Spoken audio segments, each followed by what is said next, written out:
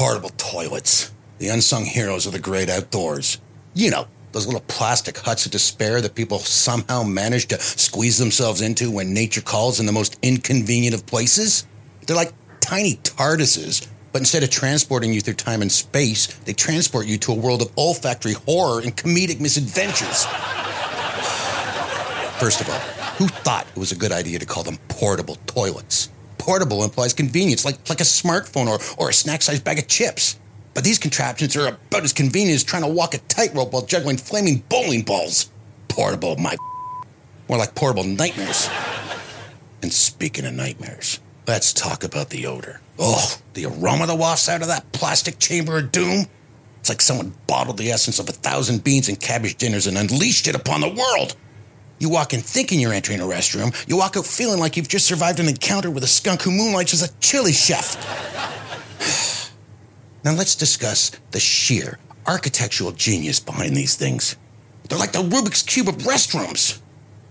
First, you have to figure out how to open the door without touching anything, which is like trying to solve a puzzle blindfolded while wearing oven mitts. And once you're inside, you realize that whoever designed the layout clearly had a sadistic sense of humor. You got this tiny, narrow throne that seems to have been designed exclusively for contortionists.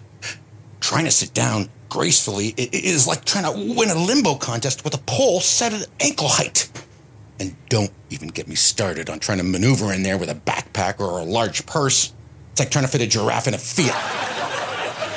Oh, and let's not forget the toilet paper, or tickets as some people call them. You know, that flimsy tissue paper that's about as effective as a feather duster in a dust room. You'll use half a roll just trying to get a decent grip on it, and by the time you're done, you've basically given yourself an unintentional spa treatment or a completely free weekend at the Huntsville Fall Fair.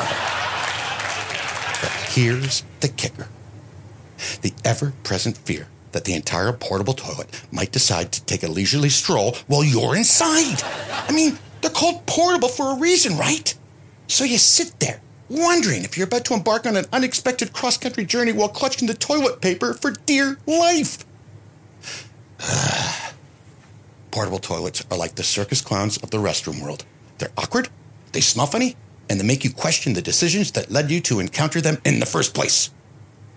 Now, I don't mean to get on a rant here, but the town of Huntsville is about to spend nearly $300,000 on the installation of the exact opposite of the smelly nightmare, replacing it with the prospect of a budget nightmare. And that isn't even taking into account the cost of the unit, which was donated by a very nice lady who thought the town deserved better than a smelly shop of horrors. She's right, but it's time to flush the sentiment down the drain of incompetence by the town and look for a more affordable option.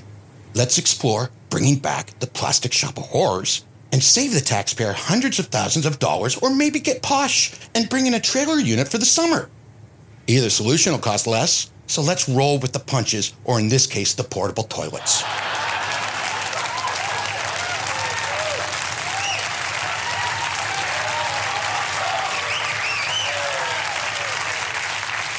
So, next time you find yourself face to face with one of these plastic palaces, just remember to hold your breath, say a prayer, and try not to drop your phone in there. After all, it's better than dropping your wallet in front of town hall.